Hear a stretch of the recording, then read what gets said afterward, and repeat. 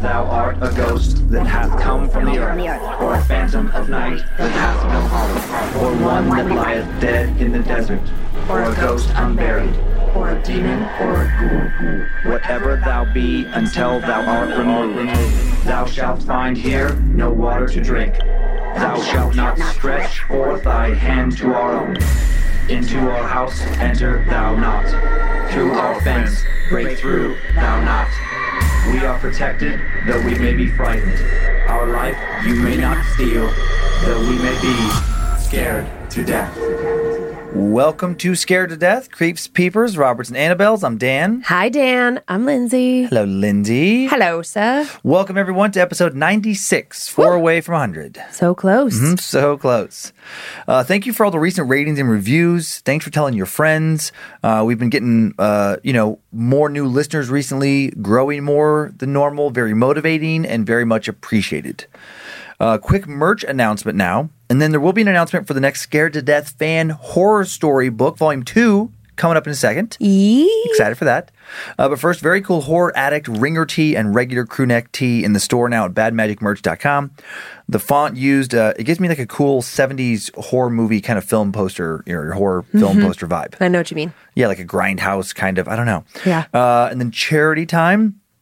This month in July, while we don't have the exact amount at this moment, we will be donating over $14,000. Excited to do that, to donate to supportsurfside.org, a hardship fund just established by the Miami Heat basketball team to help those impacted by the devastating building collapse in Surfside, Florida. This past June 24th, at approximately 1:30 a.m., a 12-story residential building with 136 units partially collapsed. I'm sure most of you have heard about this. The search for residents continues. Thank you to the Annabelles and Roberts who support us on Patreon. 20% of your contributions this month, along with the contributions of the Space Lizards from Timesuck, going a long ways to help those devastated by this tragedy recover as best they can.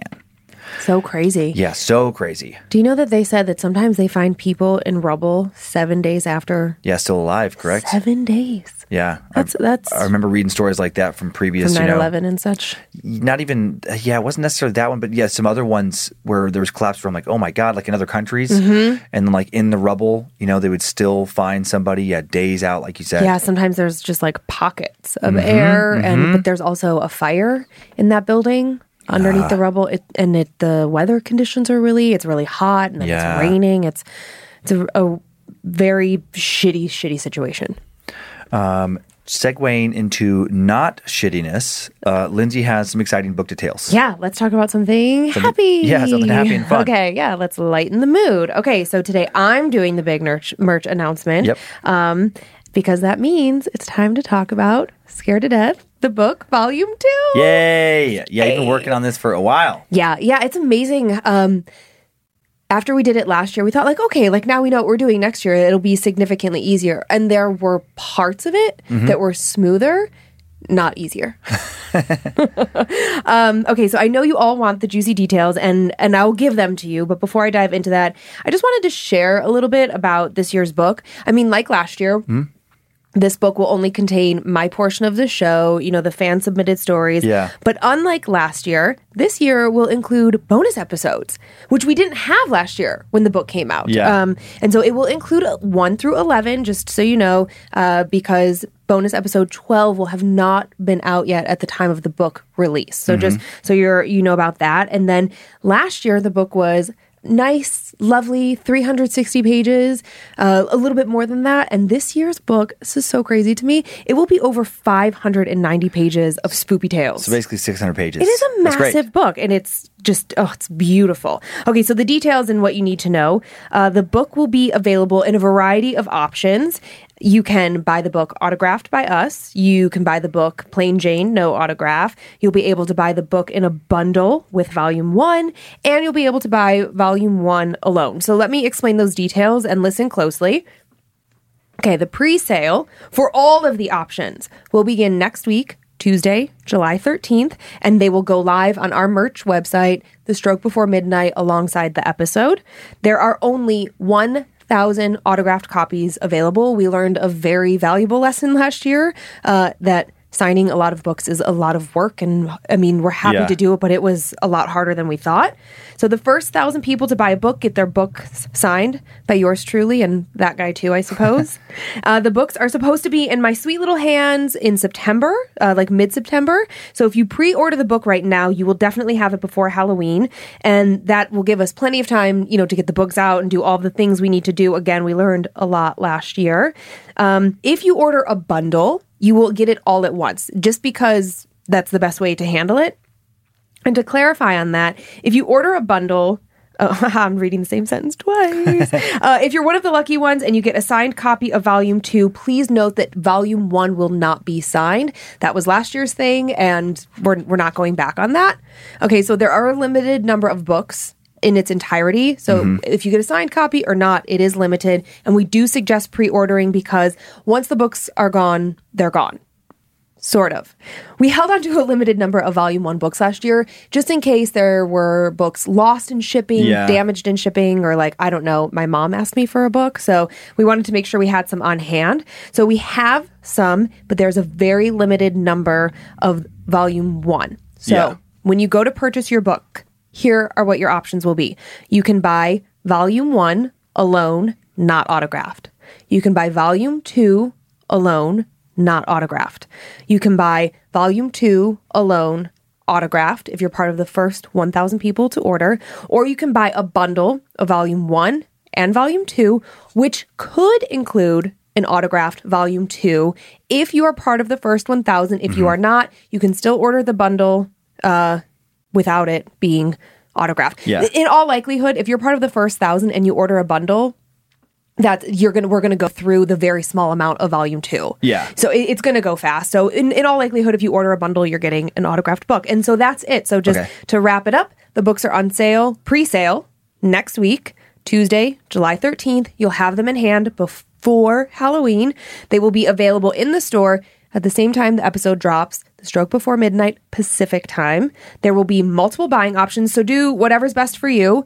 And remember that the first 1,000 books will be autographed, and once the books are gone, they're gone. So be sure to get your book and get it fast. And I hate to throw you an audible here, but the editor you worked with.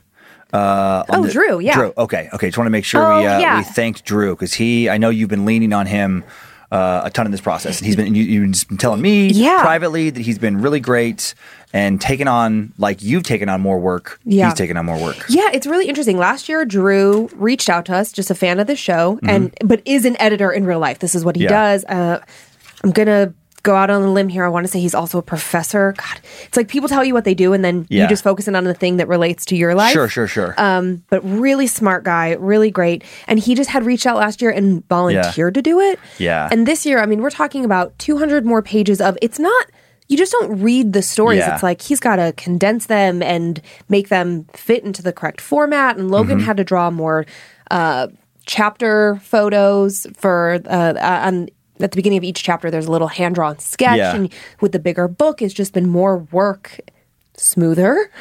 Not so many unknowns like last year, but definitely a lot of work. And I haven't talked to Drew, so I feel bad. I don't... Drew Atana? Atana. That's right, because I never communicate with Drew. But Drew, if you're listening, thank you so much. I know you're a fan of what we do here, and it's so appreciated. And to see how hard you've worked with Lindsay, it's not gone unnoticed by me. So thank you, Drew.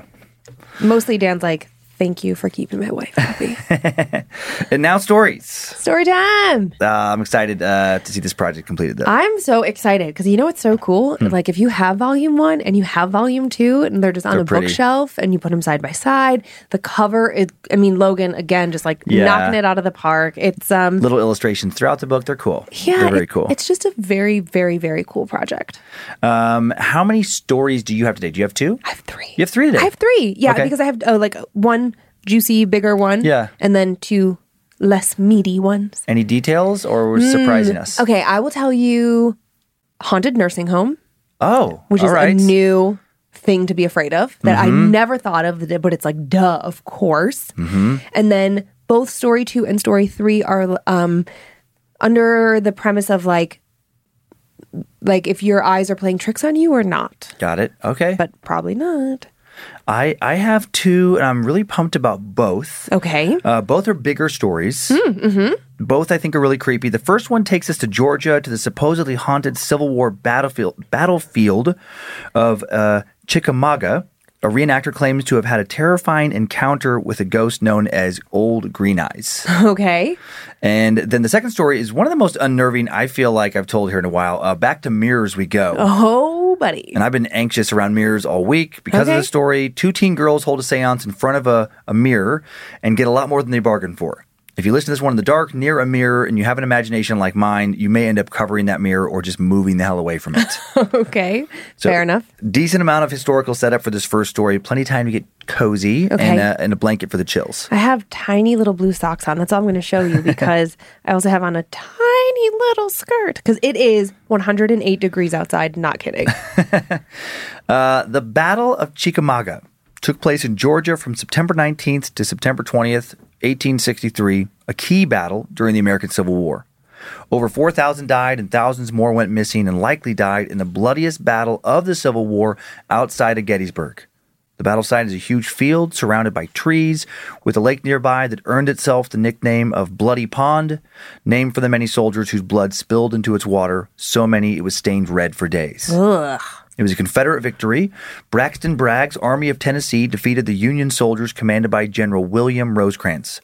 By mid-September, Rosecrans had pushed a large number of Confederates out of Tennessee into Georgia and gathered his soldiers at Chickamauga. The Confederates were weary and on the run, and then Bragg made the unexpected decision to go on the offensive. He knew what the Union soldiers did not, that reinforcements were arriving. And when they showed up, he'd have 65,000 soldiers at his disposal to take on Rosecrans' 60,000 men. So 125,000 Americans ready to fight to the death. Wow. In the early morning hours of September 19th, 2 massive armies met in the woods by Chickamauga Creek. The Confederates pushed the Union back, but at the cost of many lives. After the 2-day battle was over, the Confederates suffered 20,000 casualties, the Union another 16,000. The Battle of Chickamauga, the deadliest battle in the Western theater of the war. It was bloody and dark 2 days. Even the name Chickamauga is dark. In the Cherokee language, it means river of death. To this day, death and despair seem to permeate the air at this old battlefield site, disturbing many of those who drive through or dare to explore the grounds. Edward Tinney, former historian and chief ranger at Chickamauga, Chattanooga National Military Park, from 1969 to 1986, said many have claimed to witness the ghosts of dead soldiers on the battlefield. One spirit has been spotted so many times by so many witnesses, he's been given the name Old Green Eyes. Green Eyes, an unknown soldier who allegedly lost his head after being struck by a cannonball, began to be spotted the first night after he died, within hours of the Battle of Chickamauga, the hours of it ending. The former Confederate soldier doesn't seem to know he's dead or that the war is over. He searches the battlefield at night, looking for revenge. Green Eyes appears in many different forms, generally as either the full apparition of a man or as a man's impossibly black shadow. Sometimes he appears as a shadowy beast. No matter what form he takes, he's always recognized by the same glowing green eyes. And he always brings with him a powerful sense of menace, a sense he's still fighting that war and sees you as one of his enemies. Time now for the tale of Old Green Eyes. John had just been hired as a battle reenactor for Living History Days, an American organization that performs various U.S. historical reenactments, including numerous Civil War battle reenactments across the South. John had been hired a month before Battle of Chickamauga, that reenactment. He'd spent the month rehearsing with all the other actors and studying every aspect of the battle. A huge history buff, like nearly all reenactment actors, his friends told him his prep was overkill.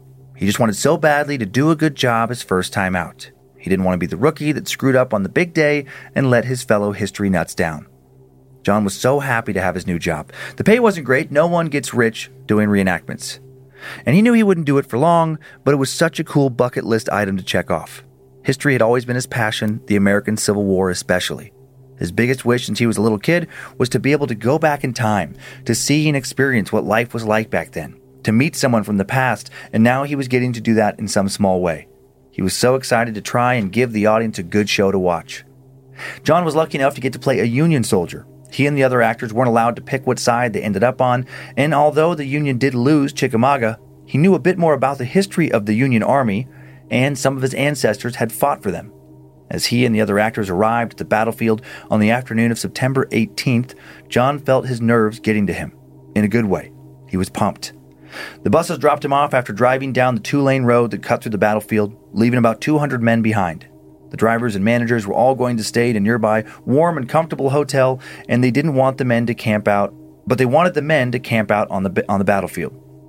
We want you to have the full experience. See, hear, feel what all those soldiers did back then. Get in their mindset, his manager told the group on the drive over. See, hear, and experience they did. All they had in terms of camping gear was their army uniform, a bedroll, water canteen, knives, and a replica 1800s rifle. The bags they brought with them had their salted pork and hardtack, their only meals for the next 24 hours. Ugh. It wasn't going to be relaxing, it was going to feel real.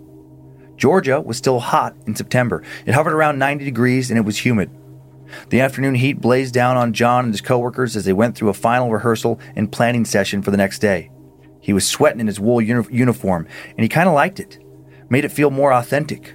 Honestly, he felt pretty badass in a full Union outfit armed with knives and a rifle. Soon afternoon faded into evening, and John choked down his miserable rations. It was interesting to eat what those real soldiers ate, but he was glad this wasn't his life all the time. Hardtack tastes awful. Like the world's worst, stale, giant cracker.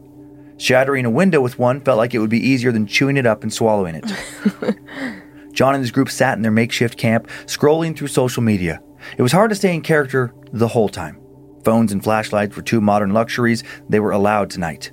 The oddity of the situation wasn't lost on him. A bunch of men camping in a field, full historic costumes, scrolling through Instagram and Facebook. As the next 2 hours passed, residents of the small town of Fort Oglethorpe that bordered the battlefield drove down the 2-lane road cutting through the battlefield, some stopping to ask them questions. John was happy they were showing interest. He'd heard from some other guys that attendance had been down, numbers had been dwindling, which was sad to hear. With daylight fading, John finished up his final round of studying, neck craning down over his notes, flashlight soon in hand. Before he knew it, when he checked his phone, it was 10:30 p.m. They had to be up at 5 a.m. the next morning to prepare for the reenactment. He knew he wasn't going to get a good night's sleep. Nerves, the hard ground, and the snores of the 6 men around him would keep him up for a couple of hours before he would actually drift off. And then Grayson, a new acquaintance, asked him, "Hey, John, we're going to walk over to Aaron's camp to play some cards. You want to come?" John knew what playing cards meant. It meant drinking some moonshine. Some other reenactors snuck into camp with their water canteens and maybe playing a little bit of cards. He'd heard other guys talking about it. John wanted to go, but he was only 19, one of the youngest reenactors. None of them were allowed to drink while they were on the clock, but most would only get scolded if they got caught. Since he was underage, though, if he somehow got caught drinking, he'd be fired. He wasn't going to risk that, especially not on his first night. "No thanks," he told Grayson. "I'm going to try and get some sleep." Grayson shrugged, leaving John behind. He and the other 5 men from his campsite walked down the hill to their friend's camp. John laid down on the ground, trying to get settled now. Why did they decide to camp so far from everyone else? He didn't recall it being so far during the day, but in the darkness, the lanterns at Aaron's camp seemed like the tiniest orange speck down the hill, probably a football field away. And it was the only camp he could see around him. He thought about how many more men had camped here during the real battle. They certainly didn't have 125,000 men like they did back in 1863. More like around 200. He sighed, closed his eyes, and of course couldn't sleep. The hooting of owls and the rustling of small animals in the woods all around him kept him awake and on edge. Weirdly, on edge, actually. Why was he so nervous? He'd camped plenty of times in his life, and he'd never felt kind of scared before. It wasn't like they were in the middle of nowhere either. Town was no more than a mile away. Still, as soon as his group left, John felt nervous, jumping into the slightest sound. Eventually, finally, John started to drift off. He felt his eyes close against his will, tiredness overtaking him, and then he slipped into sleep, dreaming about the upcoming battle. The sensation of falling jerked him awake. John sat up, panting, eyes scanning to assess his surroundings. He sighed, flopping back down on his bedroll. He could tell that after the brief nap, he was not going to be able to fall back asleep again, and tomorrow was going to be a long, hot day. Might as well do something productive, he thought to himself. He blindly reached into his bag, pulling out his battle notes and his flashlight, and rolled over onto his stomach to read. He held the flashlight up, finger poised to click the button, when a light off in the distance caught his eye. Small green light. 2, actually. Like twin fireflies flying close together in perfect unison. That's weird, he thought. I've never seen that before. The fireflies got closer to him as the seconds passed, and bigger too. Feeling the need to check things out a little more, John clicked on his flashlight, shining it out in the darkness in front of him. As he looked again, he wondered if he was dreaming. Those green lights were no fireflies. The lights were coming from someone's eyes. Some type of night vision goggles, maybe? He didn't think that made much sense. Weren't they supposed to be used for sneaking around? But he'd never actually seen a pair in real life. Didn't know what kind of light, if any, they might give off. Goggles or not, what John could tell for sure was that he was looking at the outline of a large male body, and the guy was headed towards him. The guy looked massive, at least 6 feet tall, burly, bigger than lanky John. John couldn't see his features, but he could see those bright green eyes. John couldn't accurately describe how he felt in that moment. Sure, he felt nervous, but also interested in an odd way. He assumed the guy must be another reenactor. Just one, not one coming from his camp. He was coming from the wrong direction. He hoped the man kept coming, actually. If he wasn't going to fall back asleep, at least he could talk about history with someone. The man, seeming to understand John's secret wishes, did keep coming closer. Soon John could see what he really looked like. He wasn't wearing goggles. He had a big beard and long, scraggly dark hair and bright green eyes. Weird how they seemed to glow. He was wearing a shabby black duster covering a gray battle uniform, a Confederate reenactor. John sat up on his bedroll, gave the man a wave, beckoning him over. The guy saw John's wave, and a huge grin now split his face. And all of a sudden, John no longer wanted to have anything to do with this guy. It wasn't a friendly smile. It was a mad, wicked grin, flashed by a mouth with too many teeth. Made John think of a shark eyeing up its next meal. A lead ball formed in John's stomach. What was up with this guy? Why was he so creepy? The strange Confederate soldier continued to approach him at a steady, unnerving pace, that grin never leaving his face, his green eyes so bright, they truly seemed to be glowing. Soon he was only around 100 feet away. Now John really started to feel afraid. Some survival instincts kicked in, and he knew he needed to leave his camp. If he didn't, something really bad was going to happen. John jumped up, head whipping back and forth, looking for a place to run. And it was like the man could sense his fear. His grin got wider, green eyes shining with an evil amusement. If he ran, would the man run after him? Chase him? I guess he'd just have to find out. John started to back up, slowly shuffling out and away from his campsite. To his horror, the man continued to walk towards him, and he was closing the gap. John now started running, taking long, full strides away from the campsite. He wanted to run around this guy and make it to the road that led into Fort Oglethorpe. He hoped that as he ran, he'd run across another group and find someone to help him out. He didn't quite want to scream yet or call for help. What if this was just another actor playing some sort of initiation prank? He'd be the talk of the battle if he did that, and in the worst possible way, he'd be a laughingstock. John continued running, also never taking his eyes off the grinning, now also running man. Who the hell was this guy? Why was he chasing him? Was he some nut? Taking his role as Confederate soldier way too seriously? Some sort of twisted method actor? He knew that wasn't it. He wasn't actually thinking about a ghost yet, but part of him already knew this guy wasn't a regular person. A voice in John's head was now screaming, "Get away! This guy wants to kill you!" He ran faster than ever towards the road now. The man, dressed like a Confederate soldier, ran behind him, still grinning, eyes still shining. He was now sprinting as fast as he could. He continued to hear the man running behind him, gaining on him. He finally saw it, the gray outline of the pavement, and behind it the lights of town.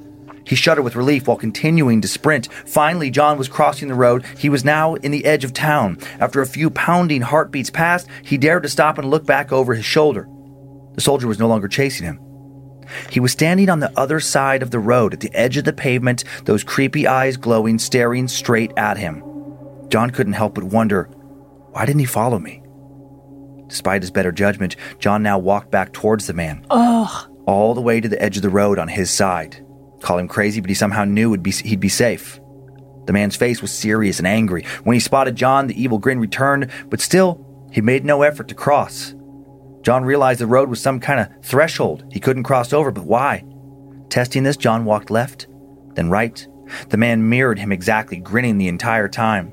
John waved, arcing his hand high overhead, and the man eerily matched his movements. John didn't like this mirroring one bit.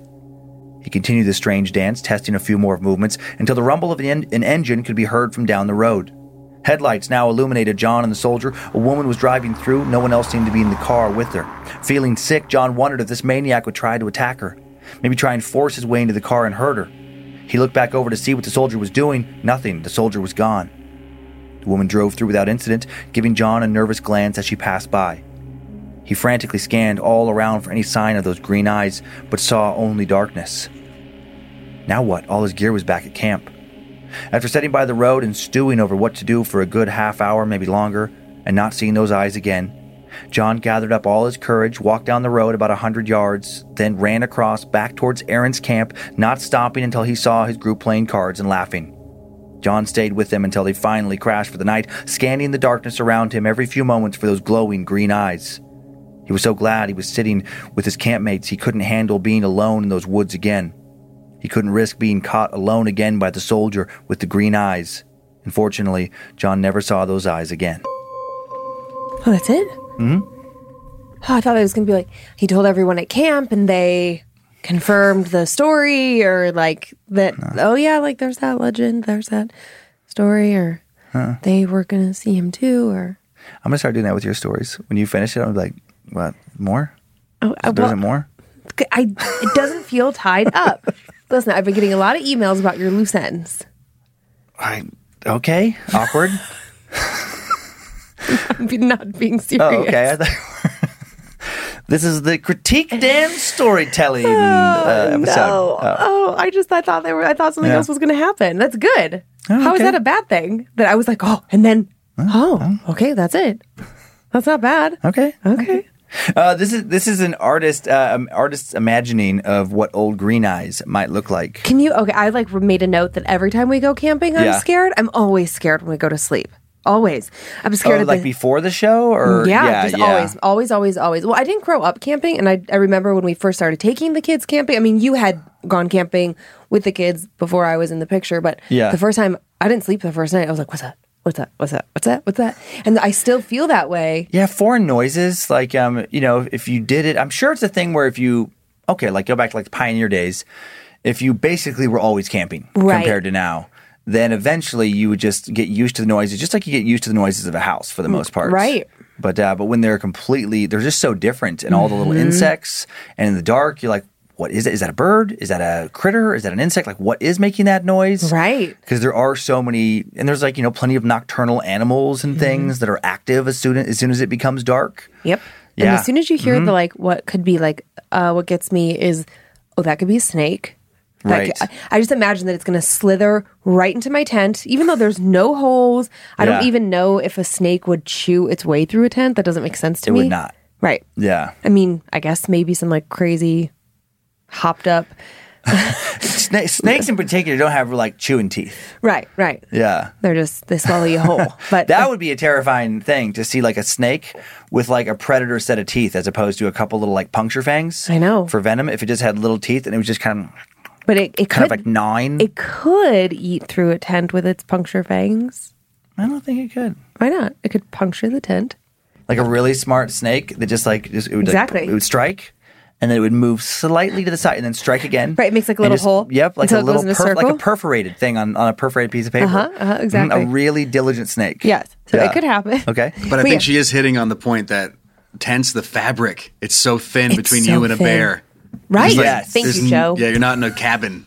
Joe gets me. It could take your whole face off. Just in one. Boom. There is that thing with like tent fabric is not. It definitely doesn't feel sturdy. No. And I will say any kind of like clawed animal, absolutely. I mean, they could shred through that tent. Yep. Easily. So camping. And I think bears actually do. Bears. I mean, I'm sure. Which is why, like in a lot of park grounds, you're not supposed to leave any. Food out and about, like in your tent or not, because they will just wreck things to get to it. Right. It's not even that they're necessarily hunting you. Yeah. They just want food. I mean, you might be their food. Right. But camping is inherently scary to me. And then when you put that picture up there, I'm like, oh my God, if you heard something, because of course I always have to look. Yeah. And you like peek out and you saw these two little eyes like making progress towards you. It'd be so unnerving. I would probably pee my pants. Any kind of, I don't know where that comes from. Like, I mean, obviously it could come from sightings, but that whole thing of like glowing eyes, I don't know why it's so scary. I mean, I guess you do get that with like certain animals where if you flash a light, like I think about that with deer. Even like a deer who, I don't find deer to be a creepy looking animal at all. Sure. In fact, they're kind of cute. Yeah, they're pretty cute. But at night, when your headlights hit them and you just see two glowing eyes, especially if like it hits them kind of out in the distance, so you can't get a firm look at their shape. You just see you're not the entirely eyes. sure what is out there. That's pretty creepy. Oh, when we let the dogs out at night. Oh yeah, their little glowing eyes can look weird. Yes, and I mean we're in a neighborhood. Sure. We're in. I mean, not a city, but we're in a very populated area. We have. It's not even like there's miles between us and our neighbors, right? Right. We have neighbors. The whole thing. They go outside, and I oftentimes leave the back porch light off because we get these little gnats, and I don't want them in the house after an incident where the whole house was filled up with them. So I will look, and I will see them. Yeah. But I can only see their eyes, and I know it is them. I have watched them go out there. I have watched them stop where they are to do their business. But in my mind, I'm like, or is it? Or our dogs are little demons. No, or now there's something else out there. Oh. And then when the dog starts to run towards me, I'm like, oh God, is that our dog running towards us, or is that a small human? Yeah. I really, oof. Yeah. So that photo conjures up a lot of things in my brain. This next one is just an old painting of the Battle of Chickamauga, since we talked about it. Oh, wow. Just so crazy how they would fight back then. It was, way more hand to hand than it is now, and just the numbers were gigantic. I know. I was thinking that as you were talking about that, just the idea of 125,000. 125,000 people, like just in Georgia, out in this having it field. out. Yep. It's crazy. My brain can't understand. I can't really understand that. A small city's worth of people, all out in the field with bayonets and muskets, and it's pretty much I almost guess all they of didn't Coeur have d'Alene. muskets. It wasn't there, but they had rifles, but they were more rudimentary rifles. Yeah. It's basically like if our town went to war. Right, the whole metropolitan area around here just all went to war. There's not that many more people than that. And all met in the park. If they all met in McEwen They're all Park. down at McEwen, Yeah. and they're going to fucking have it out. Some people are insane. getting chalked into the lake. Ugh. Yeah. This next one is a picture of some reenactors. So that's like, kind of how it looked today. That's a That is Chickamauga cool. reenactment. Have you ever gone to a reenactment? I never have. No, I never have. I mean, I've seen little like YouTube snippets of it. That's I mean, they cool. take it real seriously. Well, I would have a hard time not laughing because of how serious they take it. Sure. That is my personality. I'm like, okay, bring it down a notch, Yeah, John. they nerd out hard. I mean, it's for hardcore historians. I know, but it is or really historical cool. enthusiasts, I guess. Yeah. I could probably keep my laughter to a minimum because it is very cool. It is cool. That cool. looked amazing. And then looking for pics of Civil War reenactors, I just found this meme and it just cracked me up. I saw it years ago and it just says, the awkward moment you show up at the wrong Rebel War reenactment and it's a bunch of Civil War Confederate reenactors and then there's a stormtrooper in there.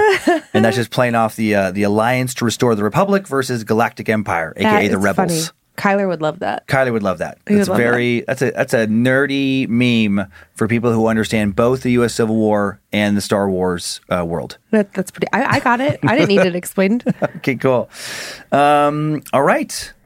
You ready? Okay. You ready to move on to another story? I found that first story scary. I find the second story really scary. Okay, I thought that was really I thought it was creepy. Yeah. Really creepy. The mimicking across the road was the final straw for me where I'm like, what the fuck? And then you're going to run back into those woods? Get the fuck out of here. Just run to town. I would be done. I would be done. I also wouldn't stay back at camp by myself.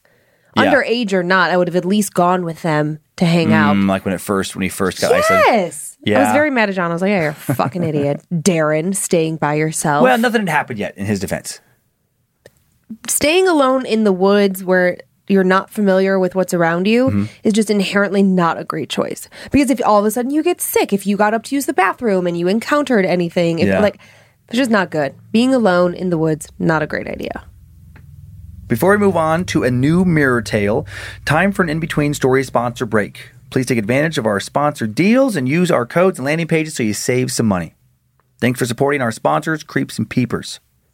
Okay, we've talked about mirrors and the paranormal here before on Scared to Death. We have. We talked about how unnerving it is to look into a mirror at night, start to wonder if it's really you staring back at you. I won't go in the bathroom without the light on anymore. Oh yeah, if there could be something behind Day you. or night. That's it. I'm not even really afraid of mirrors. It's just that it's lingering in my subconscious that I should be afraid of the mirror. Right. So I think of that terrifying possibility if you looked in the room and the room looked one way and then you looked in the mirror and it felt different. Like the reflection wasn't quite accurate. Yee. It said that spirits can use mirrors or travel or to communicate with this world. as kind of a shiny glass doorway between the worlds of the living and the dead. This is something an anonymous forum poster initially found exciting when a friend and her decided they wanted to try performing a seance together to see if they could communicate with something or someone from the other side. She thought that while maybe they'd see or hear something, she is a paranormal believer, they would also be safe. That what they were doing was really not that big of a deal. But then things got crazy. I'll be telling the story from the original poster's point of view. Time now for the tale of the monster in the mirror. My friend Ivy was spending the night. Her parents were out of town, and they didn't want her to be in the house alone. Or maybe they didn't trust her to not throw a party while they were gone, which she for sure would have done. I was happy to have one of my best friends staying with me for a week. We made all sorts of plans, from watching scary movies to makeovers, and best of all, a seance. We checked out a few different websites that gave instructions on how to do one.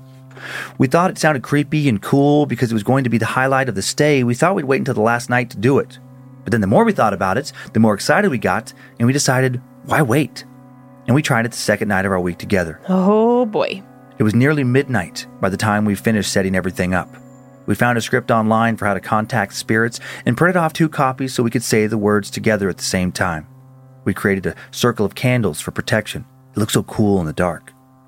We set up in front of my closet, which has mirror doors. We'd read somewhere that spirits could use mirrors to travel and communicate, and we figured the mirrors might boost our chances of seeing something. Once the candles were lit, we turned off the lights, sat down in front of the mirrors, and started to recite the chant we'd selected. Fuck. After we read it for the first time, we sat there silently, listening for any sound that could indicate that something might now be in the room with us. My entire body was tingling with fear and anticipation. It was so creepy. I knew it'd be crazy, but with the candles playing with the light and then the mirror reflecting everything and distorting the shadows, it was a bit scarier than I'd expected. Quite a bit. After reading that summoning ritual, what we were doing didn't seem like such a good idea anymore, and I went from thinking it would be cool to see something to really hoping we did not see anything. Ivy didn't seem nearly as scared as me. After she looked around the room following our first reading, not seeing anything paranormal, she said, "Let's try again, see what happens." As much as I actually didn't want to now, I also didn't want to be a buzzkill. I knew Ivy would be super bummed, so I convinced myself that nothing would happen anyway since nothing happened the first time. Once again, we started our chant, calling forth any spirit to come forth and speak with us to let their presence be known. And when we were done, I sat there again waiting for something to happen. And when nothing happened again, I stopped feeling so scared. I started feeling silly. How did I convince myself that any of this was real? What were we thinking? We were just a couple of teenagers talking to some candles. The candle's flames didn't move. No strange temperature changes happened. No tapping or knocking noises occurred. Just silence. Just nothing. I let go of a breath that I didn't even know I was holding. In addition to feeling silly, I felt relief rush over me. Then I looked over in the mirror at myself. I initially felt more relief as my reflection stared back at me exactly like it was supposed to. Then I glanced over at the space in the mirror where Ivy's reflection was, and her reflection seemed normal too. Mostly. Wait. She was looking back from the mirror, as if her head was turned toward it. Why did something feel off? The reason hit me like I'd been punched in the gut. It felt wrong because Ivy was not looking towards the mirror. She was facing me. Only her reflection was turned towards her. I began to shiver uncontrollably as fear pounded through every part of my body. This isn't real, I thought. My mind's playing tricks on me. The face in the mirror now turned towards me. Ivy's did not. Its mouth curved into a sneer I'll never forget. The mouth in the mirror began to move, and I heard what it said inside my head. "Hello. We're here." The candles flickered violently, and then they were snuffed out, casting the room in complete darkness. I hoped to see or hear something, but holy shit, not this. I felt sick. I was so scared. I wanted to scream, but I couldn't for some reason. Then as I sat there in the dark, I started to hear scurrying noises all around me. I couldn't tell where they were coming from or what was there with us. Every nerve in my body felt like it was humming as adrenaline surged through my blood. I could now hear myself whimpering as if I were listening to someone else. Ivy was whimpering too. I felt warm liquid in my crotch. I was so scared I was literally pissing myself. Then I felt a slight breeze as something got close to me as it shuffled by. I reached out in front of me, trying to feel for the familiar shapes in my room as I began to crawl blindly forward. The fear I felt grew even more. I should have ran into Ivy almost immediately as I crawled forward, but now she wasn't where she was supposed to be. I ended up crawling farther than my room was long. Where was Ivy? Where was I? Finally, I felt something solid in front of me, but not Ivy. The sheets on my bed, maybe? No, not my sheets. My sheets aren't greasy and cold. Oh. I pulled my hand back, and now a slick substance clung to my fingers. Then a slight breeze tickled the fine hairs around my ear, and I heard a sound like wet sucking noises coming from behind me. Whatever was in my room was right next to me, inches from the back of my head. I felt like I was hearing it breathe. The smell of rotten eggs filled the room, and I gagged from the smell. My breath shuddered as I inhaled, and I bit my lip, trying to keep from crying out. And then the breathing drew back away from me and my ear, and the room became silent. I still hadn't heard any noise from Ivy, and I couldn't see her. I turned my head from side to side, straining to hear the slightest noise, but I couldn't make out anything in the void that now filled what used to be my room. I can picture the next moment so clearly. I wish I couldn't. I still couldn't scream for some reason. It's like I couldn't fill my lungs with enough air. My chest was too tight. I wanted to get out of my room, but I didn't know which way I needed to go. It was too dark. Lost, I began to crawl in a random direction, desperate to find the door. I swung my hand back and forth in an arc, trying to find the wall, my bed, anything. Finally, my hand came into contact with something solid. I ran it across its surface, and I realized I had found one of the walls of my bedroom.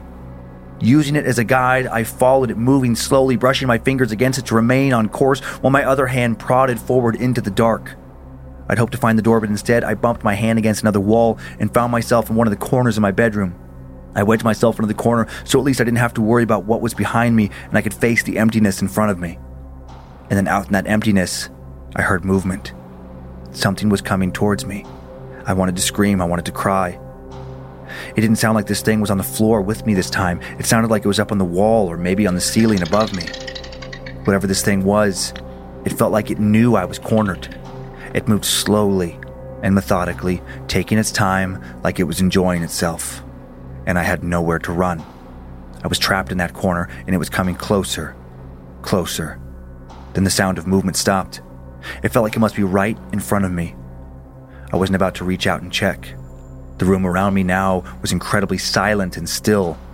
I focused everything I had on trying to hear where it was. Then, from somewhere above me, a cold, wet drip hit my forehead and slid down the side of my face. A cold dread spread throughout me. It was right above me.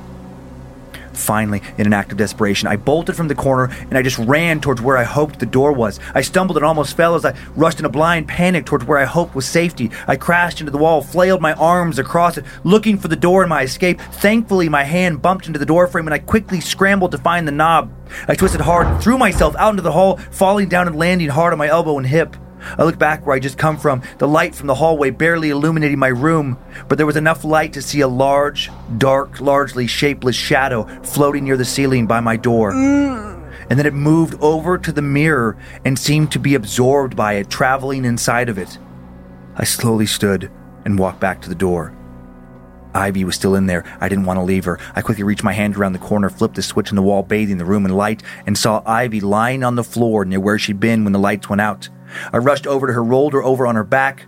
I saw she had several red welts all over her arms, legs, and across her face. She moaned weakly and opened her eyes to me. "Ivy, oh my God, are you okay?" All I got was a slight nod yes, and then she cringed as if even that caused her a great deal of pain. Whatever was in that room had hurt her. I lifted her slowly onto the bed and got her situated so she'd be as comfortable as possible. And I did not sleep at all the rest of the night. I kept a light on, numerous lights. I got all the flashlights I could find, kept them nearby. And I covered that mirror with blankets, worrying the whole time I did that the thing was about to reach out and grab me and pull me in with it. When Ivy woke up the next morning, she was sore, but the welts had faded. We spent the morning online finding a new ritual, one that was supposed to banish evil spirits. We performed it hoping that it would get rid of whatever had attacked us the night before, and maybe it did. It happened over 6 months ago, and I'm pleased to report I haven't come into contact with my tormentor from that night ever again. Also, I convinced my mom to let me wallpaper my mirrored closet doors. She only agreed because she got sick of me continually covering them with blankets. I've tried to contact spirits. I have not tried to contact spirits or anything else of this world since that night, and neither has Ivy. Never again. What we thought would be fun and exciting ended up being worse than the most terrible nightmare. I don't expect anyone to believe this story, but it happened. We didn't dream it. It wasn't our imagination. I felt it. I heard it. Ivy was actually attacked and hurt by it. I don't know about Ivy, but I don't think I'll ever be able to be alone in a dark room with a mirror ever again. It's had a creepy atmosphere, that story. So fucking creepy. And just like the thought of, I was picturing her crawling on the floor, like one hand in front of her, one hand on the wall, just kind of like little, like on her knees, like, right? Like little, like a step. Okay, safe, okay. And I agreed with her, like getting into that corner. But then I just thought about like, right? But like across the ceiling and just like, fuck. Because there's nothing you can do. If it's on the ceiling and, and you go to bolt, it like a goes big with spider you. Or something. Yes. Oh, God. That was a lot of creeps. Yeah, and a little different. It had like different elements in some of the stories where it's like it wasn't a humanoid shape. It wasn't, there was a voice once. I guess but not. Again, it was just odd. Like, and then like I can't think of another one we've told here where like somebody touched something and felt I know, almost like specific. a viscous, greasy slime kind of thing. Yeah. Yeah. There's no pictures associated with the story, completely anonymous. But looking for like creepy mirror pics. Oh boy. I found a couple gifts actually. And these are the best two I found. These will be in our, look at that as she runs by. Oh yeah. No, thank you. Not sure what movie this is from. And then we have one more, and these will be on Scared to Death podcast, Instagram and Facebook. Yeah. What you got? Did you say you have one more? Yeah, it takes a second to load up gifts. As opposed to like pictures. Just like, is this a joke? Nope. Oh God, that is fucking terrifying. No, thank you. Yeah, because she doesn't even know that that's happening. I know, and that's such a fear too. Think about that, like just for chills. You're in your bathroom, wherever, you don't see anything at all, and then you leave, and your reflection, instead of reflecting the back of your head, turns around to face you. And it's you, but not a good version of you watching you leave. If I saw, that would put me in an institution. If I saw that happen to somebody, my brain would be done. On that particular story, I just kept thinking, and this is why we don't fuck around with this shit, Dan. Like, you're like, I want to do a Ouija board. It's like, that's all you need is for that to happen. And as creepy as that tale is, next week, because I've been working ahead on some stories. Yeah. There's another summoning story. It's a different kind that I've never heard of this type of summoning ritual. Yeah. And it creeped me out even more than this one. So I have like these double stories in my head that are similar as far as summoning, but very different in far as like how the ritual is carried out. No, thank you. I've been feeling really good about my ability to control things. Like, I was working with Monique on so I was in New Orleans recently with my dad. Yeah. And, it's a very haunted place. So many of the places, and we stayed in this hotel that's in a very old building and blah, blah, blah.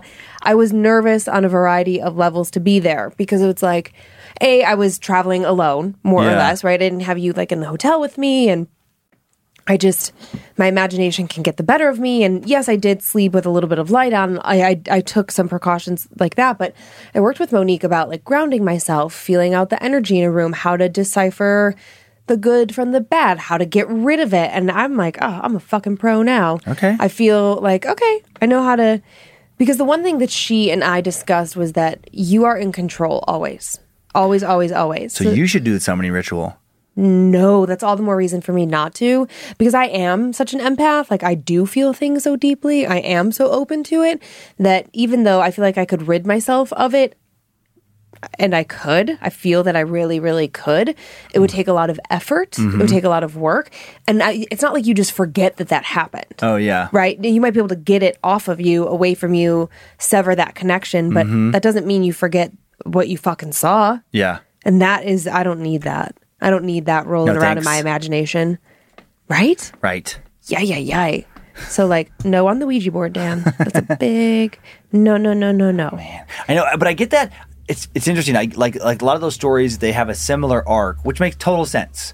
Where it starts off, and people are like, obviously, you're doing that because you're like, it'd be really cool if we saw something. Yeah, and I would have the curious. same I get curiosity. that. Yeah. And then so often, and again, this makes sense. Then the people are like, okay, then we started to see or hear something, and then it was like, fuck this. Right.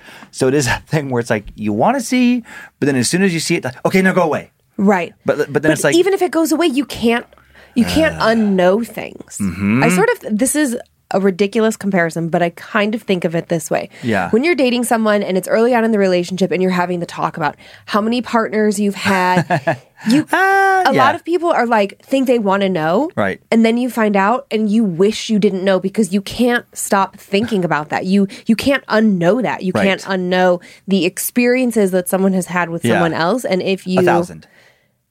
It's fine. Oh, no, that's fine. That's nothing. I got you beat, so it's fine. 100,000. Still beat. That's a lot Do of you work. want to keep playing that game? That's so much work. Or so much fun. But yes, I know what you're saying. But it's that kind of thing where it's like, it just... Your imagination will get the best of you. Yeah. So it's like, if you are with someone, if you've been with 5 people and they've been with 20, Yeah. you're like, well, what were those 20 experiences? And how can I compete with that? How can I compare with that? And it can eat away at you. And to me, Yeah. it's very similar in the paranormal space where it's like, you think you want this experience and you have it. And that, I just don't think it's going to be enough. I think you're constantly going to think about it. Well, what if this would have happened? What if that would have happened? What if it was this? What if it was that? Was it good? Was it evil? Did it mean to cause me harm? Is it my grandma? Is it, something I don't know? It's too know. many variables. Like in this situation, you could never get that little moment of like, hello, Oh my God. we're here. I know. The dripping wet. Ah! That was the drip onto her forehead. Mm-hmm. What? Why? Was it peeing on her? Was it spitting on her? Is it a wet thing? Like, is Sounded it like it was swampy? I interpreted it as a wet thing, but yeah. I know, it felt swampy to me. Eek. Ah, okay. Well, let's get some more spoopies on. Okay. Okay, so this, I don't know. Have we been to a haunted nursing home? No, we've had in one of the stories I told, a woman went into a nursing home. I'm 99% sure it was that one in San Francisco where the lady was starting to suffer from dementia. I thought She died in her home. home care. You're right. That was in home care. So there was like a nurse there, Right, A couple full-time of care, them, yeah. full-time care, but it was not in a nursing home. I know. Maybe we haven't been in a nursing home yet. Have you yourself ever been in a nursing home? Not committed, but just saying. God, I had to. I don't know. I mean, it would have had, both your grandfather was not, your grandmother was not. So then, like, if your great grandparents. I don't think so, actually. And and sometimes people go to nursing homes for like rehab if they're of a certain Right, age and they right. have, like hip replacement or whatever. This is so stupid, but I feel like I've seen so many movies that are set there. Mm-hmm. I started to like transpose my own memories. And I'm like, oh yeah, that was a movie. No, that's a TV show. No, that's a movie. Nope. Okay. Well, my grandma Tilly, who potentially haunts us here, she passed away in a nursing home, and I remember going to visit her at the nursing home. And to me, they're just inherently creepy. I'm sure that there are really good ones, really nice ones. I know that there's a variety of levels of care, and I know that nursing homes get a bad rap. They're not all terrible, but it just kind of creeped me out because it's just like a hospital, but like more relaxed, right? Well, and it has a sense of finality, right? Where it's like you're Right. going there to spend your last days. Right. So compared to any other type of place you're going to visit, like a hospice type care, like play, Yeah. it's like death is close. Mm-hmm. And you can't not be close could aware of that. But close could be years. Some Mm-hmm. people go into care, like in a care facility, because they are of a certain age and they should no longer be driving. Right. So the family decides that this is the best thing for mom or dad or whomever because, they left, their memory is not great. Mm-hmm. Right? Not even necessarily Alzheimer's. They're just older and things don't work the way they used to. Yeah. So you can go to a nursing home, what do they call it? Not extended care, assisted living. You can end up there. And that could be like Early. a step even before a nursing home. We should do that with my dad just because it'd be fun. Just to see how he react. And then we Like- know where he is. Then we know where he is. We know what he's up to. Yeah. We'll just try and let's sign off, get him committed. He's totally able-bodied, Mm-hmm. but it'd be pretty entertaining just to see how angry he would get. He does have a temper, Kyler just found out he has your dad's temper. I know. I have it. He has it. Yeah, I know. Mm-hmm. Yeah, we had the whole talk of like, wow, this is not going to serve you well in life. Nope. All right, let's get into this. Okay. I have 3 brothers, my mom and my dad. We grew up in an old house in rural Minnesota. This house had to have been at least 100 years old, but it was cute for the times and came with land for my dad to start his hobby farm. My mom, when we were all still pretty little, was working night shift as a nurse and going to school to further her nursing degree. She had always been a believer in the paranormal, but never used to voice it until things started getting really funky. After she finished getting her RN, she started working at a newly renovated nursing home. Nursing homes are inherently creepy. I used to work as a CNA, and after doing one mandated night shift, I noped the hell out of that. But this nursing home she was working at, little did we know, would be the start of a currently ongoing attachment. It all started in the first few nights my mom was working the night shift. Her night would consist of doing rounds to each room and around the floor to make sure everyone is asleep and or repositioning those who needed it. However, there was one room, the gathering room, that when my mom would walk by it, she would get the feeling of eyes watching her. She would always speed walk past without looking in the direction of the room. One night, she decided to take her digital camera with her to work. As I said earlier, she watched a lot of ghost investigation shows, so she thought it would be a good idea to replicate what they do and try to catch it on camera. As she walked by the room this night, she can't manage to get herself to look into the room, so she looks away and snaps a few pictures as she walks by. She did this a couple of different times that night. The first few pictures didn't really have anything on them, just some blurry spots, which she chalked up to her moving too quickly or something like that. She didn't think anything of it. She waited to check the rest of the pictures until she got home the next morning, as she got busy and had to do her charting before the end of her shift. This is where I come into play. When she woke up the next morning, she pulled out the camera at the kitchen table. She stops at one picture, brings it closer to her face to study it. She then flipped to the next picture, gasped loudly, dropped the camera, and cupped her face in her hands. I grabbed the camera at this point to look for myself. In the first photo, you can see very clearly the face and body of a woman dressed in an old gown with the head cover, kind of like what Amish women wear. Mm-hmm. This apparition is floating above the couch, arms by her side, and you can see her brows furrowed and mouth frowning in disapproval. Creepy? Yes, but me being a skeptic, I tried to blame it on car headlights shining through the window. I flipped to the second photo.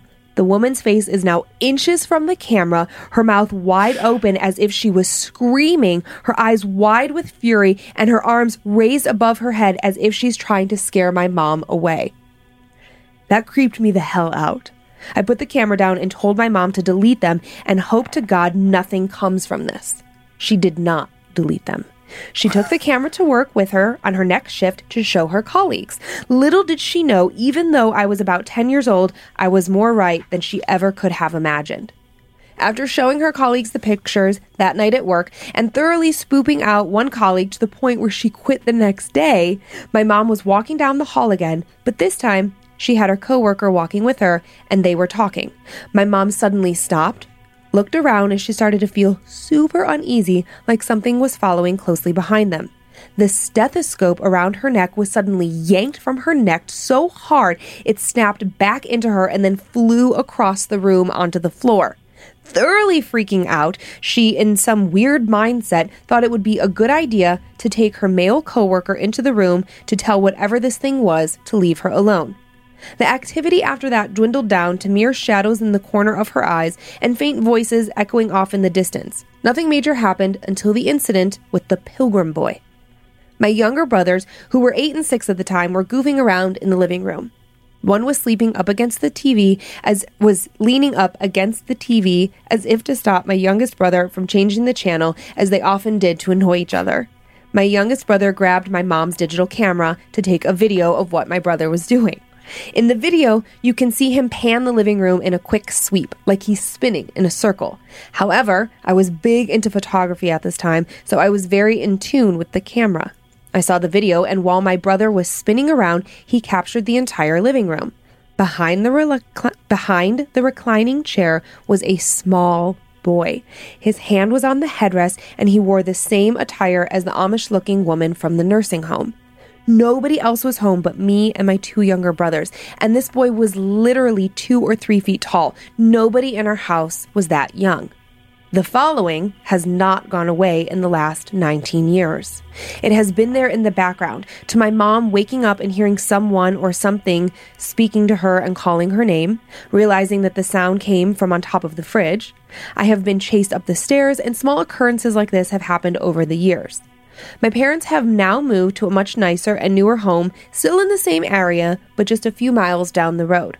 My younger brother and his girlfriend, M, were living in the basement. They had just had their first child, E, and were trying to save money. Like most mothers do in the first few months, the new baby's crib was in the same room as theirs, next to the bed. Once M laid E down for a nap, she then crawled into bed. Once M laid E down for a nap, then crawled into bed next to her to sleep herself. M awoke in a half-coherent, half-not manner, so she wasn't really ready to lift herself up yet when E started to fuss. M, trying to wake herself up from this half-sleep state, heard E, but she also heard the soft hum from an older woman, which calmed E down, and she went back to sleep. M could still hear the humming and thought it was really weird and that she must be dreaming, or that her mom had went back down to check on them and decided to comfort E back to sleep. Except there was no one else home at this time, and when M realized this, she jumped up to check E, only to find a pacifier in E's mouth. The pacifier had been on the dresser a few feet away from the crib prior to them lying down for their nap. A short while after this, we moved my grandpa into my parents' home as he was no longer able to live on his own. When my mom works, I go over there to help our grandpa. One day, my grandpa's dog, Cody, and my dog, Tucker, were just chilling out in the living room while I was checking on grandpa. Suddenly, Cody let out a yelp for no discernible reason and ran and hid in a corner. Seconds later, Tucker jumped up and growled, a sound I had no idea my 8-pound dog could make. A few days later, my mom sees him. She was doing the dishes in the kitchen. There is a long hallway leading to my grandpa's room, and from behind her, she got the familiar feeling of being watched. She quickly turned around and saw a man pressed up against the wall as if he was hugging it. He had no head, just a torso and arms, and was hovering high enough to where he appeared to be about 6 feet tall. As she watched, the shape scooted back into the shadows of the hallway like he was scaling a cliff.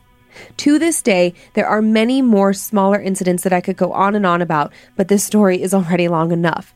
Suffice to say, whatever it was has not gone away. And my question is, why has it followed us for 19 years? How many are there? And what did my mom unleash that night by simply taking a few pictures? So I'm trying to remember if I have this right. When she took those pictures, the two pictures with the lady, with the kind of Amish kind of headdress, a little ways away, and then like coming towards her. Were those pictures taken at the nursing home? Yes. That's what I thought. Okay. Because that's what she showed the coworker. The coworker left the next day. And then at the nursing home, she has the stethoscope pulled from her. And so it sounds like before those things happened, nothing happened at their house. Nothing ever happened to them at all. Right. It happened at all. And then after that, 19 years of incidents at the actual house. At the house. So she thinks her mom brought something back with her. Yeah. And I wonder, sorry. Go ahead. I wonder, she doesn't say this, if she says that there's other incidents, but I couldn't figure out when her parents got the new, more modern house. I wonder if they're continuing to have things. Yes, because she talks about her brother and sister-in-law having a baby, and they're living in... and that's all at the new house. Yes. Gotcha. Okay. And the floating torso. Right. That's all at the new house. That's all at the new house. That was really creepy. The thing like cliff scaling the wall. I was getting some weird visuals of that thing like moving down the wall. I know. A headless torso. Yeah, so I mean that is like creepy, where that you could pick something up somewhere and bring it with you into your family, and they could follow you wherever you go after that. Well, yeah, because it's like, is it? For me, I initially thought like, is it attached to her? Then I thought like, is it somehow like in the camera? Like, how is there some way that you can like capture it and then that transports like if she still has that same I mean, she may not have it now, but to bring like, it initially back. Yeah. And then I thought that maybe the little boy, when she called him like the pilgrim boy, the little 2-foot tall guy. Yeah, a little tiny kid. But was he? If he looked pilgrim-esque and the woman at the nursing home looked Amish-esque, just for a lack of descriptive terms. Were they in the same family? Yeah, that's what I thought. I'm like, oh, is this a whole family? Did you bring a whole family home? That's where my brain went. Headless dad. Well, maybe, we don't know what his garb was. So it's like, there's the chance that he could have been murdered and the mom witnessed it. I don't know. They could have been raped and pillaged. I mean, who knows? That all just made me think of like Beetlejuice for some reason, like the couple, that are like married in life and they're up in the attic, ghosts, hanging out in that one house with the other family. But that was a good creepy story though. Definitely gave me the chills. I know. And this next story really got me going. You know how like sometimes you'll think that just like your eyes are playing tricks on you? Oh yeah. You look and you are certain that you see X. You're like, I definitely see that. And then you kind of blink a time or two and you're like, oh, no, right. I clearly. Yeah. But what if, upon further investigation, you did see what you thought you saw? Like you rub your eyes, like, no. You're like, can't be. And then you look back and it's the exact same thing that made you rub your eyes in the first place. I mean, yeah, that'd be terrible. That'd be terrible. And what if, like as a parent, sometimes we lie to our kids and we keep things from our kids. What if our kid was like, I think I see something, and you look and you definitely see it? Like you can verify that it's there. Would you confirm it or deny it? Ooh. It depends on what it was. Okay. If it was a certain level of terrifying and depending on the age of the kid, there definitely would be times when I'd be like, nope, I don't see it. And then they're like, hey, let's go. Whatever, brush it off. Yeah, like trying, like, because kids like look to you so much in situations of like, how afraid should I be? Yes. And I wouldn't want to induce panic. Okay. And maybe I would tell them later, but maybe not, because you also don't want to like torture someone with nightmares. If you can convince them that what they saw just wasn't there and save them a lifetime of fear, I think that's a pretty noble choice. I agree with that, because I also think too, like if you lie to your kids about something like that, my initial thought is that they'll immediately think, what else have you lied to me about? So I just think that like if you tell them that it's not there and then later in life you're like, actually, then they'll be like, well, you fucking lied about that. What else have you lied to me about? So if you're going to make that lie initially, you got to hold it forever. Yep. But then there's that thing, just before we go into it, what if you say like, no, I didn't see anything. And then years later, they're still like, God, it makes me feel crazy. I swear. Well, that's a different thing. If they bring it up. Then you're like, okay. Yeah. I didn't want to scare you. Yeah. Because I think that's a very specific situation where it's like, I would normally not lie to you, but I was so worried about like how terrified that would make you. Also, I didn't want to spend the rest of my life not sleeping while you lived in this house. Yep. That's a real thing with parents. Sure. Sleep is precious. Sure, yeah. All right, well, let's check out what these kids saw and how their parents handled it. Okay. Hey, Dan, Lindsay, and the rest of the Scared to Death production team. I love this show, and when I heard you guys were accepting stories, I knew I had to send you a message. I've dealt with a lot of supernatural occurrences in my life, and so I figured I would start with the first truly significant one. Here's my story titled, The Man in the Tree. I was 9 years old and my sister was 12. My parents had gone out to dinner and left us home alone. After we finished with our chores, we decided to spend our time watching TV and playing video games. As older siblings do, my sister had taken control of the TV and changed it to something I didn't particularly enjoy, so I started messing around with random things in the house. After a while, I made my way to the big window that we had in the front of the house to see if my mom and dad were home yet. When I looked out, I saw something that didn't really make sense to me leaning against my neighbor's tree.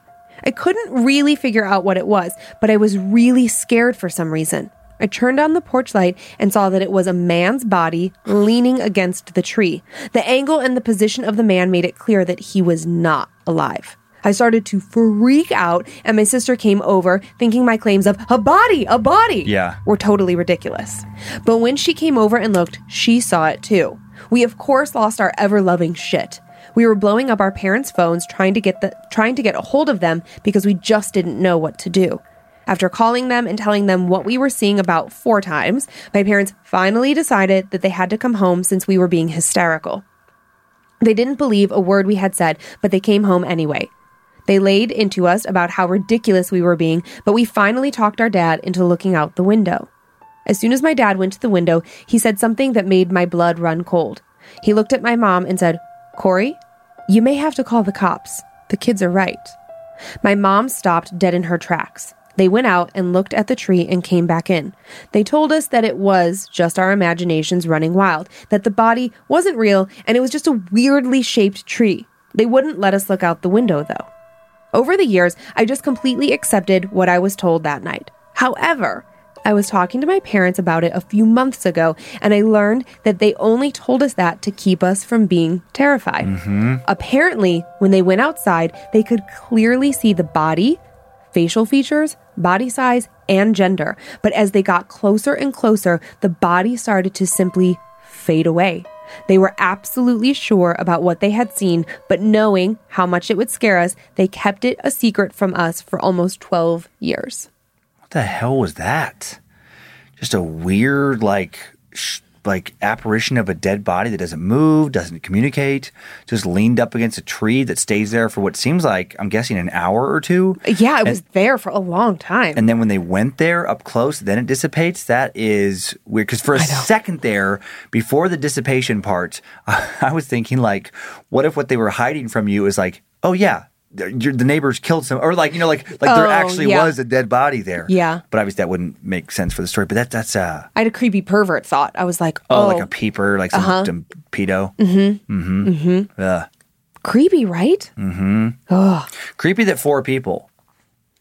Yeah, 4 people over a few hours saw the same thing. And then it just... Because I was thinking it was like trees can look pretty at night. You know, they can your minds can play tricks with you. Like you were saying earlier. And with a tree, you absolutely can think...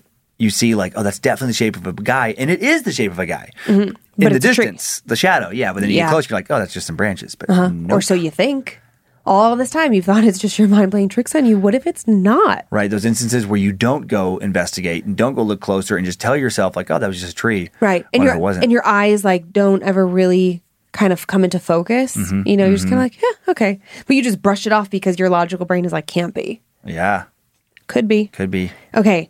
By complete happenstance, this story is also about same kind of eyes. Same kind of thing. Like you think you see something, but what's creepy about this story is that it also is verified by 2 friends, and then it's gone, but it apparently comes back. It's a weird. It has a weird twist at the end. Okay. I think. Okay. Hello, Master of Creepers and the Mistress of Peepers from the Great White North, eh? I've been a fan of dance comedy for a few years and just found out about Scared to Death, and I've been cranking it nonstop at work to get through the days. Thank you. Thanks. After debating if I should or should not send this in, I have decided to tell you a tale.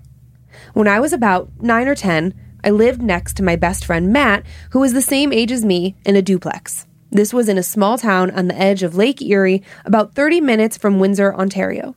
He was the borderline stereotype of a cool kid, and I was his nerdy, imaginative ginger sidekick. Our home layouts mirrored one another. We both were on the top floor, facing the backyards and Main Street. There was an old dirt lot behind our duplex, but with recent development, it became a new and improved mega drugstore. While we kids were bummed we lost our dirt lot to ride bikes in, we were excited to have a new parking lot to skateboard, scooter, and rollerblade in.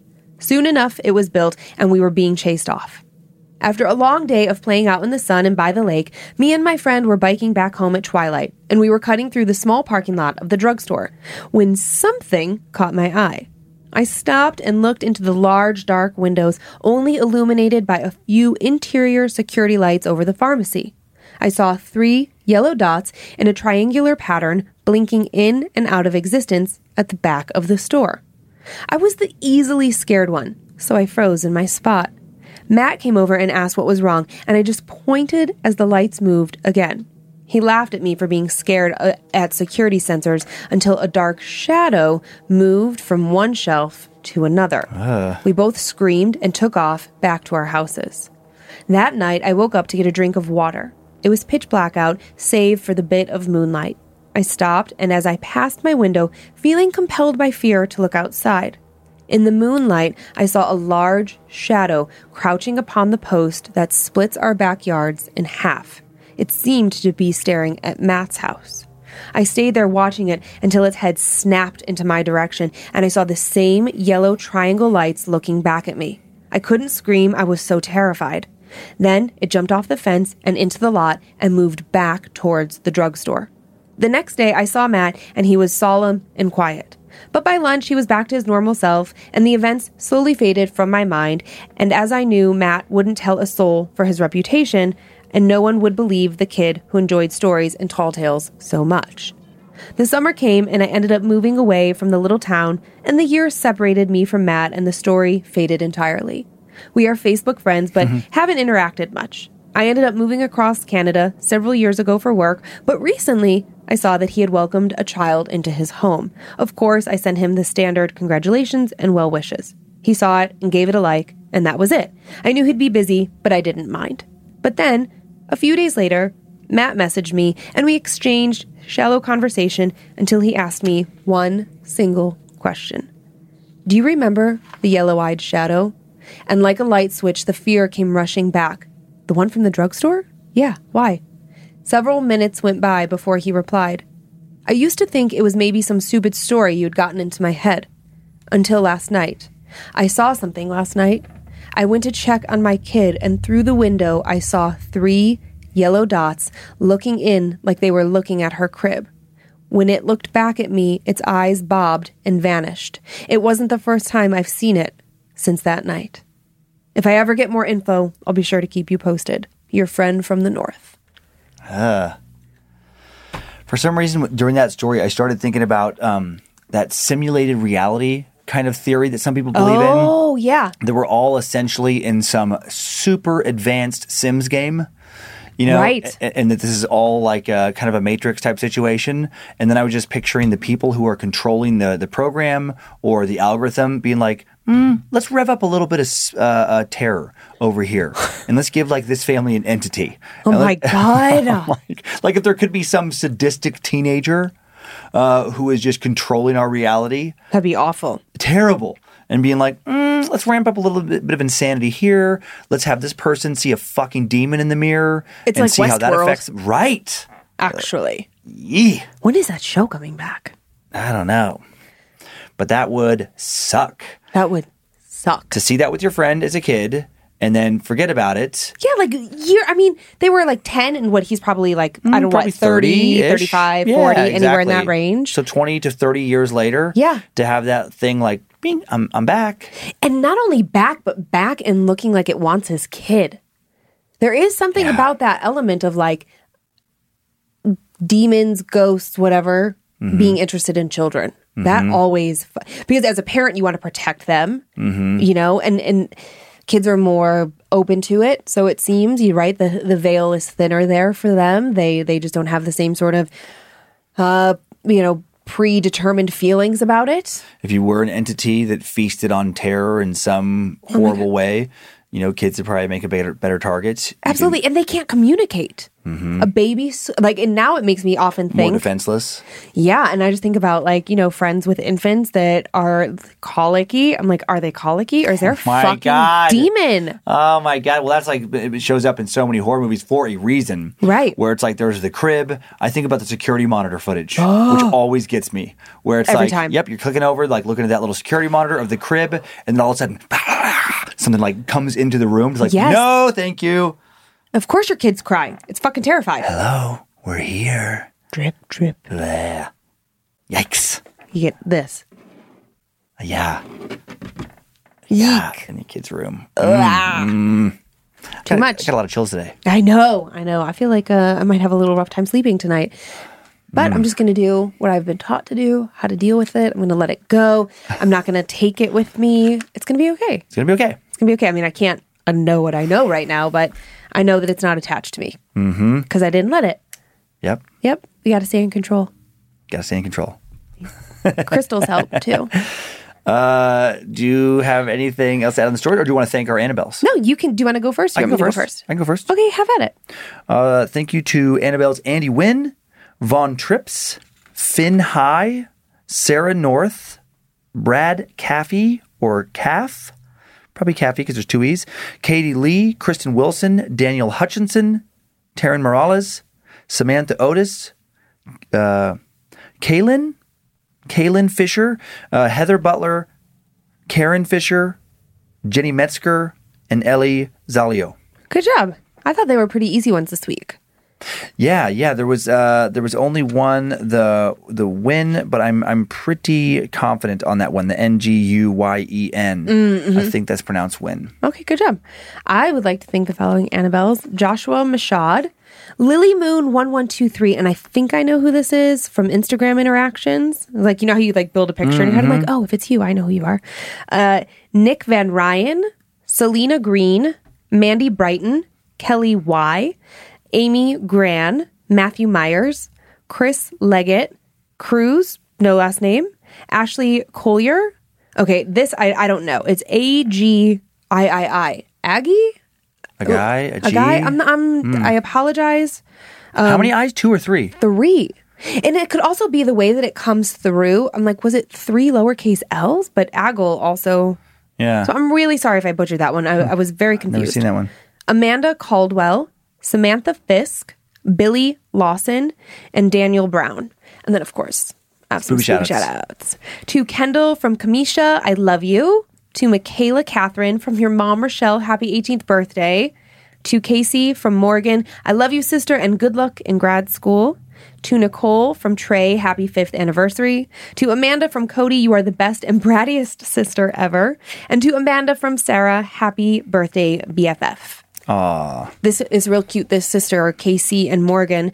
Morgan's going to grad school, and it's been this like whole situation for Morgan where she was like going to grad school here, and then something happened. Like maybe it was a smaller school, and they lost their funding or something, Okay. or her program got shut down. Yeah. And so then she had to start over, and then she starts over here, and then I want to say they had like a parent pass away, like something awful happened, and it's like motherfuckers. Then you drop out of the program, and then this is like the 3rd or 4th But they're time back. Yeah, it's I like, love it. I love that resilience because Tenacity. it's like not everyone can do that. So good for you and good luck. Yes.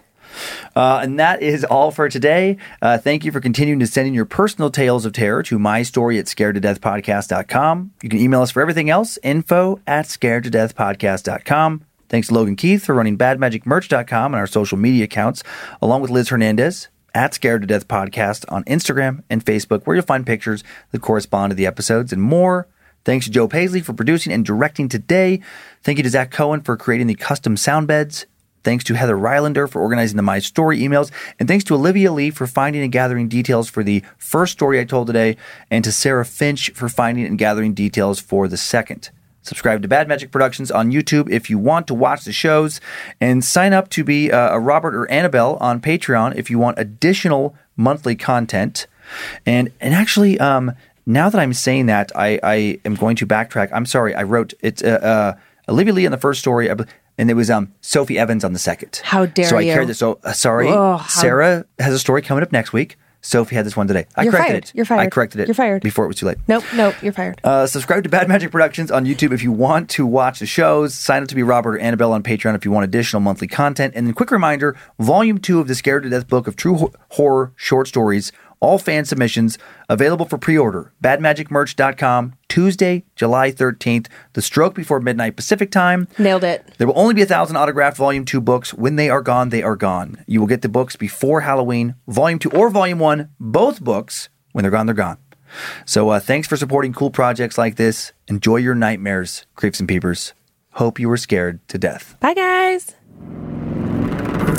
If spirits threaten me in this place, fight water by water and fire by fire. Banish their souls into nothingness and remove their powers until the last trace.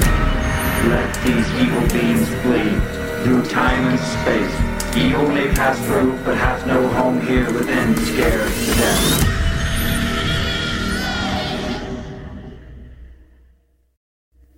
Bad Magic Productions.